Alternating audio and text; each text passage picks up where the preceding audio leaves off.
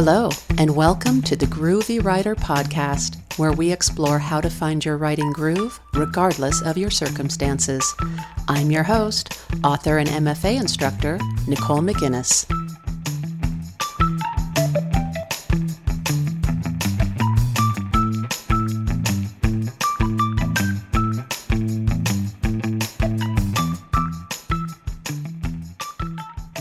Hi, everyone, and welcome back to the podcast. It is good to be back after a fairly long hiatus. I've had several classes going and life and everything else, so it's good to be back to recording this episode. Today, I want to do a bit of an overview, and it seems like every time I do some sort of overview, it turns into a much more complex episode than I want it to. Especially with today's topic, that's going to be hard to avoid. Because today I want to talk in as general terms as I possibly can about traditional publishing and what it's all about, why people decide to do it, what can often be expected once a writer sets off on that road, etc. So let's just go ahead and dive in.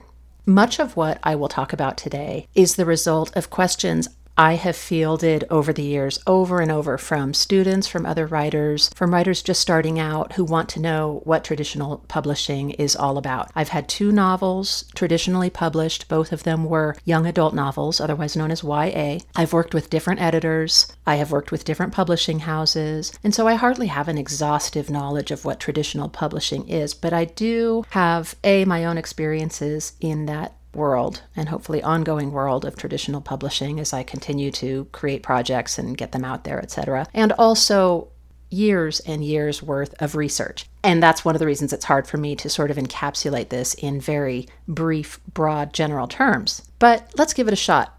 Often writers decide to traditionally publish as opposed to, say, self-publishing because they realize that self-publishing is a lot of work. Some writers also see traditional publishing as more prestigious, which it may or may not be. It just depends on one's point of view. There are self-published authors who have done very, very well and who have plenty of prestige to their name. But that is one common view of traditional publishing, that it's a step up, it's more prestigious. I think one of the biggest, though, is that you don't have to do as much outside of the writing when you have your work traditionally published as you do typically when you're self-publishing, where you are everybody. You're the author, you're the marketer, you're the publicist, you're the cover designer, unless, of course, you hire those things out, which some do and some don't. And finally, it's a pretty well-established trope, let's say, that image of holding a copy of your own published book in your hands for the first time. Maybe it's sitting on the shelf of a bookstore and you pull it off the shelf and you look at it and you turn the pages. I've had that experience a couple times and it's actually super gratifying and super fun. So there's a reason I think that it's one of sort of the biggies in terms of why writers decide that they want to be traditionally published. It's super exciting, frankly, to be published, I would say especially that first time, by one of the big publishing houses.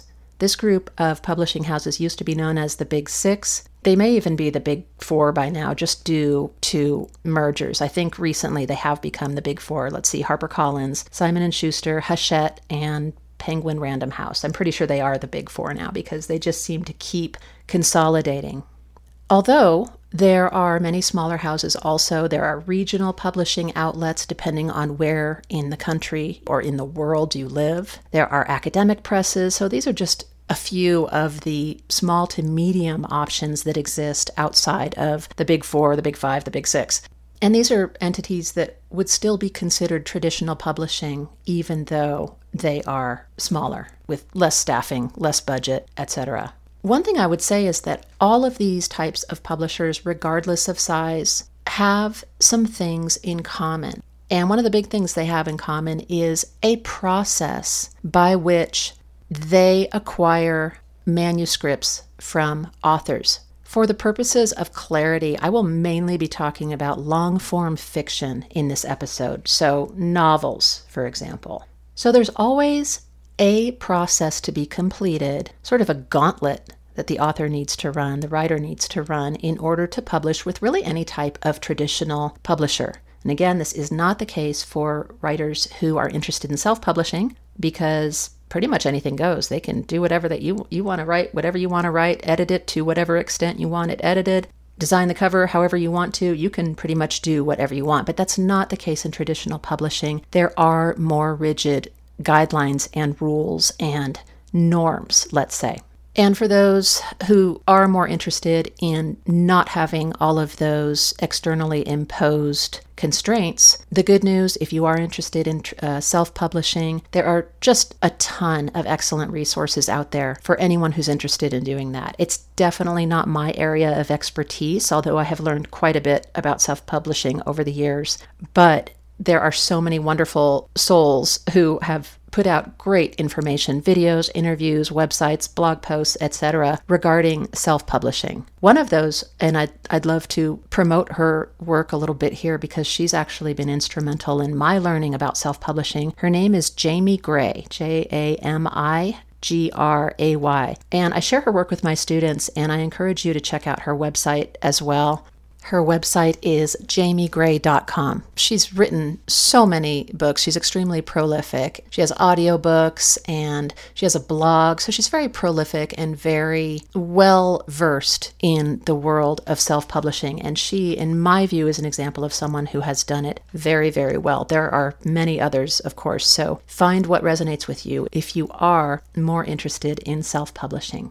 Bringing it back to this episode, what traditional publishing basically entails, what that process basically looks like for a writer who has decided to commit to that traditional publishing path. And boy, it is a commitment. Let me just tell you, it's almost like the more you learn about traditional publishing as a new potential author, and I distinguish writers and authors by whether or not one has been published. So a writer is someone who is a writer, an author is someone who has been published. So if you are an aspiring author who has not yet been published, one of the things you're likely to find is that the more you start to learn about traditional publishing, the more you realize how much there is to learn. It's really a massive field of study. The good and possibly not so good news is, again, there's a plethora of websites, books, videos. There's so much information about traditional publishing. That's great.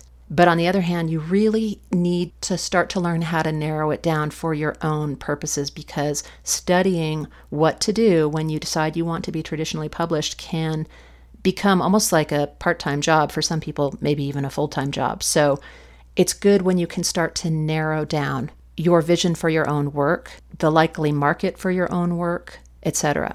So here's a good place to start. And as I mentioned, anyone who wants to be traditionally published, whether with a large house, a regional house, an academic press, etc., there are some pretty standard steps that need to be followed. And step one is often simply deciding as a writer that you want to be traditionally published, if at all possible. Maybe you keep an ace in the hole that I'll try it for this long, maybe I'll give it 2 years, and if it doesn't work out, then I'll self-publish, for example. That's not uncommon. Just be aware that an entirely different skill set is required for self-publishing. So I think it's hard either way, frankly, but it can also be super gratifying, and the carrot on the stick is that dream of the finished product. I do think that's fairly universal.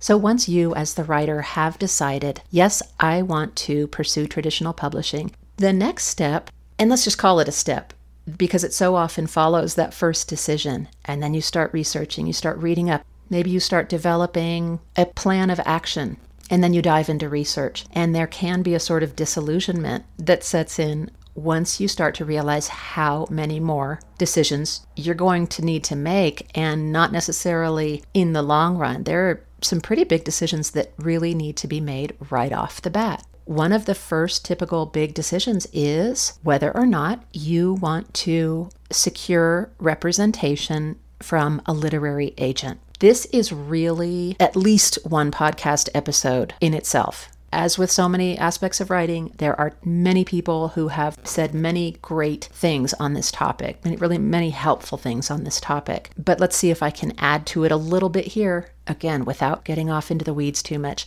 I personally have a very strong preference on the to have or not to have a literary agent issue. I do believe that having an agent is really important for writers who want to be traditionally published. There are a number of reasons for that, and again, I'm going to go into those in detail in a later episode. But nevertheless, it's something I feel strongly about, but it's not a requirement to have an agent. It will open some doors that will otherwise not be open to you. For example, some editors will not accept or even look at what is called an unagented submission. Let me unpack this a bit. Let me back up and first start off with the term editors. What do I mean when I'm talking about editors? So an editor is someone who, of course, edits books, as the name implies. But what is the difference between an editor and a literary agent? The simplest way to think about this, in my opinion, is to think of a real estate transaction. You are the owner of the property in question, in this case, a manuscript. The literary agent is just like a real estate agent. Their job is to connect you with buyers so that you can get a good offer on your property. Your real estate agent sells your property for you, and then they get a cut for their work. They basically don't make any money until you, the seller, makes money. The editor, in this analogy, is the buyer. They're out there looking for properties. They're interested in manuscripts. Agents submit manuscripts to editors. Publishing is, while it's sort of behemoth on one hand, it's also a very small world. Agents and editors know each other, especially in New York City. It's sort of the heart of publishing, and it's on one hand a gigantic world in terms of these massive conglomerates, these massive publishing house conglomerates, but it's also a very small world personally in that agents and editors are constantly making connections. Okay, so agents are constantly trying to sell their clients' work, the authors they represent, to these editors at publishing houses. So ideally, you get this great property. Let's compare a beautifully edited manuscript to a well-staged home that's in great shape. You find a real estate agent who says, yep, I can sell this property. Well, these days, it seems like properties are selling like hotcakes, but this is 2021, by the way, summer, when this episode is being recorded. So anyone listening 5 years from now, that might not be the case. But the agent says, yes, I can sell this. They submit it to an editor, or usually they will do this in rounds, submit it to several editors. And hopefully there is an offer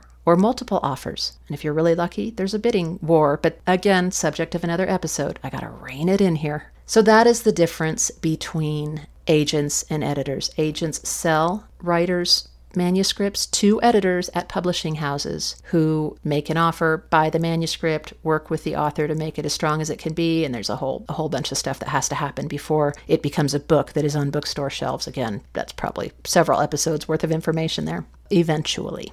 So a literary agent is basically someone who brokers the transaction on behalf of the writer.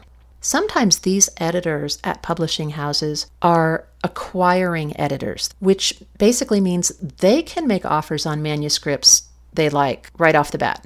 They can just acquire them directly. They can say, yes, I like this work. I want to work with this author. I want to make an offer on this manuscript, and let's do this. Other times, there are editors that are not acquiring editors. I've had books sold to both. A non-acquiring editor basically doesn't have that agency to buy a manuscript. There's often a committee. They have to go into meetings with others at the publishing house, and there has to be sort of a group decision made on whether or not to purchase the manuscript. So when you have a literary agent, they're able to really navigate those waters with both acquiring editors and non-acquiring editors, and they're able to do that on your behalf. So you're not trying to negotiate your own sale, your own deal, your own submissions, let's start off with, to houses that there's basically a David and Goliath kind of story potentially. So that right there alone, in my view, would be enough reason to retain the services of a literary agent. But there are so many other reasons. Again, I'll do an episode on agents and that relationship. But things can quickly get very complex when you have a manuscript that an editor or editors are interested in. And a good agent is someone who is well-trained and very capable of navigating those waters. So, do you need to have a literary agent to sell your manuscript? You do not. But as I mentioned earlier, there are editors, and I would venture to say in this day and age, maybe the vast majority, if not then the majority of editors out there at publishing houses, especially the big four and medium to large size houses and all those imprints of the Big Four that will not accept unagented submissions. So in other words, they won't even talk to you. They won't even look at your work unless you have a literary agent. And the reason for that is really, really simple. Agents act as great filters for editors, especially if you as a writer don't yet have a track record. There aren't enough hours in the day for them to wade through all of the submissions that they would get if they just open themselves up to submissions. I mean, hundreds, thousands a week, who knows, but many, many potentially. So many of them won't even deal with you without an agent. Some do though, and it's worth researching if you're not interested in having an agent. Obviously, my preference regarding agents is clear for that reason alone. There are many other reasons as well. It's up to the author to accept an offer, but once you do accept an author on your manuscript, there's a whole contract negotiation process that begins at that point. If you are particularly well versed in contracts, which some authors are, some writers are, who have never had anything published. I've worked with these writers. They feel very comfortable negotiating contracts. Of course, publishing contracts are sort of in their own category, so you'll want to make sure that you are well versed or have retained counsel, someone who is well versed in negotiating publishing contracts. But a literary agent is someone who, that's what they do. They negotiate publishing contracts, and publishing contracts can be extremely complex, especially if it's your first time encountering one. So a literary agent is likely to engage in, at times, some fairly intense and in-depth contract negotiations. I've had this happen, and I was very, very grateful to have a literary agent to do that. I would venture to say that most authors are probably not terribly well equipped for intense publishing contract negotiation right out of the gate. And it's also not in a publisher's best interest to get the best deal for you. It is in the publisher's best interest to get the best deal for the publisher. This can include where the rights go, different cuts of each book sold, percentages of ebooks and audiobooks, subsidiary rights. It gets very complex very quickly. And finally, an overarching reason why many writers at this juncture, after having decided to really go for it and pursue traditional publishing, a big reason why many writers want to have a literary agent is, and I think this is a really important one, it's basically because an agent is ideally someone who is right there. They're in your corner, communicating with you about your work, keeping you up to date on the process, about what's happening, especially if you're a new author, a new potential author, I should say, potential debut author, with a manuscript out there on submission. It can be a very fraught time. An agent is someone who can help guide you through that a little bit and listen to you and give you some ideas. Also, if you have an agent who is considered to be an editorial agent, that means they can also help you develop the manuscript and really make it shine before it even goes out on submission. It's like a real estate agent who also knows how to stage homes beautifully.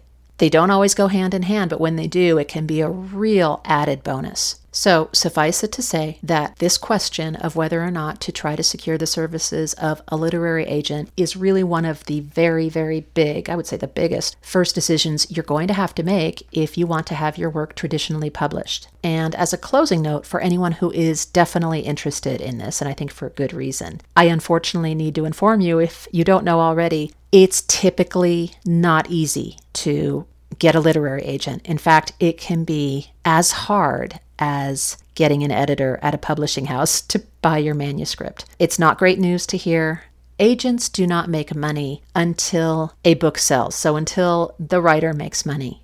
And so you do not simply go out and hire a literary agent in the sense that you pay money up front or you pay them some sort of a fee. Agents who do charge fees are to be given wide berth. I will talk more about that in the agenting episode that I will put together at some point. But for now, suffice it to say, it's easy for the search for a literary agent and putting together the materials that you need to put together in order to do this to become at least a part-time job. So prepare yourself for that if you do not yet have an agent and you're going to go down that road. So even if you've decided that you don't necessarily need to have a literary agent, you're fairly secure in your ability to negotiate contracts, to deal with whatever might come up when dealing with a publisher directly. And I use the terms publisher and editor somewhat interchangeably. So when I'm talking about dealing with a publisher, I also mean dealing with an editor at a publishing house. I know the terminology can be a bit confusing, but there you have it. So if you decide I'm comfortable doing that, I can do all my own negotiations, I can deal with a contract, I don't need an agent to hold my hand or tell me it's going to be okay when I'm certain that my writing is terrible and that it will never see the light of day, etc., etc. Even then, you still are going to have to put together a sort of, let's call it a packet. You're going to have to put together certain materials in order to submit your work directly to editors/publishers, even if you're going to bypass literary agents completely. Those materials include whether you decide to have an agent or decide to pursue having an agent or not. You must, if you are a fiction writer, no question, 100%, if you are a writer of novels or novellas, you must, hear me people, must, before querying agents or submitting your work directly to editors, you must have a fully complete, beautifully edited, polished to within an inch of its life manuscript. It cannot be a rough draft. It cannot be an idea of a manuscript. It cannot be an outline of this grand, great American novel. Your manuscript needs to be complete. Here is where I'm going to take just a really quick little exit off this publishing interstate and get onto the frontage road of nonfiction writers. If you are a nonfiction writer, let's say you're writing a self-help book or a wellness book or just anything that's not fiction, you get a nice little bonus here, and that is that nonfiction books are very often sold via proposal.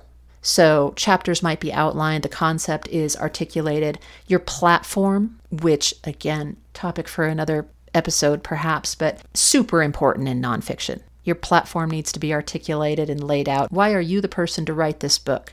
Perhaps you're a renowned doctor, a celebrity of some sort, a politician. I'll refrain from comments there. But basically, you have a platform. You're renowned in your field, you're renowned in the public sphere, whatever the case. Platform is huge for nonfiction writers. And again, these books typically do not have to be completed. But for fiction writers, especially, here I am, I'm taking the on-ramp. I'm getting back on the interstate. See, I can do this. I can keep myself reined in. For fiction writers, especially long form, it is imperative that your work is completely edited before you even think about querying agents, submitting your work to editors. I know this can seem sort of unfair, and I think it is, frankly, really unfair to spend potentially years writing and perfecting a manuscript, maybe a 100,000 word manuscript, 150,000 word manuscript. And yes, manuscripts in publishing are discussed in terms of word count, not in terms of page count, because page count is sort of arbitrary. It can, depending on the font used in a finished product, the spacing, etc. But word count does not change. So let's say you've spent 3 years of your life crafting this 150,000 word, fantasy tome, and it just blood, sweat, and tears, and at the same time you're raising kids and you have a full-time job and yada, yada, yada. You go to find an agent or submit it to editors. That rejection, when, not if it comes, and I'm not saying you're not going to ultimately be successful, but rejection is a big part of this process. It hurts. It can be agonizing. And yet that is nevertheless the case. You don't have to necessarily have that large of a project completed, but you do have to have a project that is lengthwise specific to the genre and or category in which you're writing completed. If you've been a member of a writer's group and you've been passing drafts of this around, you have one or more great beta readers, you are fortunate indeed. I've talked about that in previous episodes. But it must be complete. It's just really one of those calculated risks that we take as fiction writers. I have definitely been there. I have spent a year, 2 years on a few projects that ultimately never saw the light of day, and probably for good reason, but it still stings. It stings to spend that time and have to do it all up front. You have to front load all that work and then have it not sell. That's really hard, but it is part of the deal. And I think people should know that going into the traditional publishing route. Here's where many people say, okay, I've tried querying this thing to get an agent. I've tried sending it directly to editors. I'm not getting anything but rejections. I'm going to look into self-publishing. Totally valid choice. And I would venture to say that there's a huge chunk of the self-publishing market that involves authors who have made that choice. And it can be a great option. So it's always there if you need it. It's sort of like when you're at Disneyland and you are going on what used to be the Tower of Terror, RIP Tower of Terror. I loved that ride. I wish they hadn't, I guess they didn't tear it down, they changed it. But all along the way, because the line can be very long, you can be standing in line for an hour or more, but every once in a while there's an exit door. You decide, I can't take it, I can't do this, it's too horrific, it's too terrifying and overwhelming. You just bop right out that door. Same kind of thing in publishing. You're never stuck. Well, maybe once you sign a contract you're somewhat stuck, but up until that point, if you start to decide that this process is too much for you, I don't fault you for that. It's really hard and it can take years and years. All right, I got to stay on this interstate. The difficulty of this journey and the difficulty that writers start to recognize when they seriously set out on this journey and get serious about researching and getting their work together and getting their materials together that they need to move forward is one of the big reasons you will hear me encouraging you frequently on this podcast in different episodes to never ever lose sight of why you wanted to become a writer in the first place. Never lose sight of the joy that you find in the process of writing, because there can be a lot of discouragement, disappointment involved. And I say that not to be a Debbie Downer, but I just don't want to sugarcoat things. It can really be hard to work on a project that you really believe in. You've really fallen in love with these characters, for example, and then ultimately have it not traditionally published if that was your dream. So stay open-minded about different avenues of getting your work into the hands of readers, and please, please never lose your connection with your love for writing. It can be pretty easy for that to erode in this business side of the process.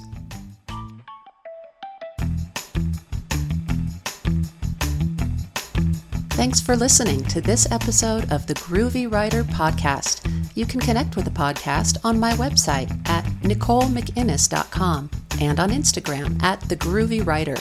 The intro and outro music is Retro by Wayne Jones. Until next time, write on, Groovy Writers, write on.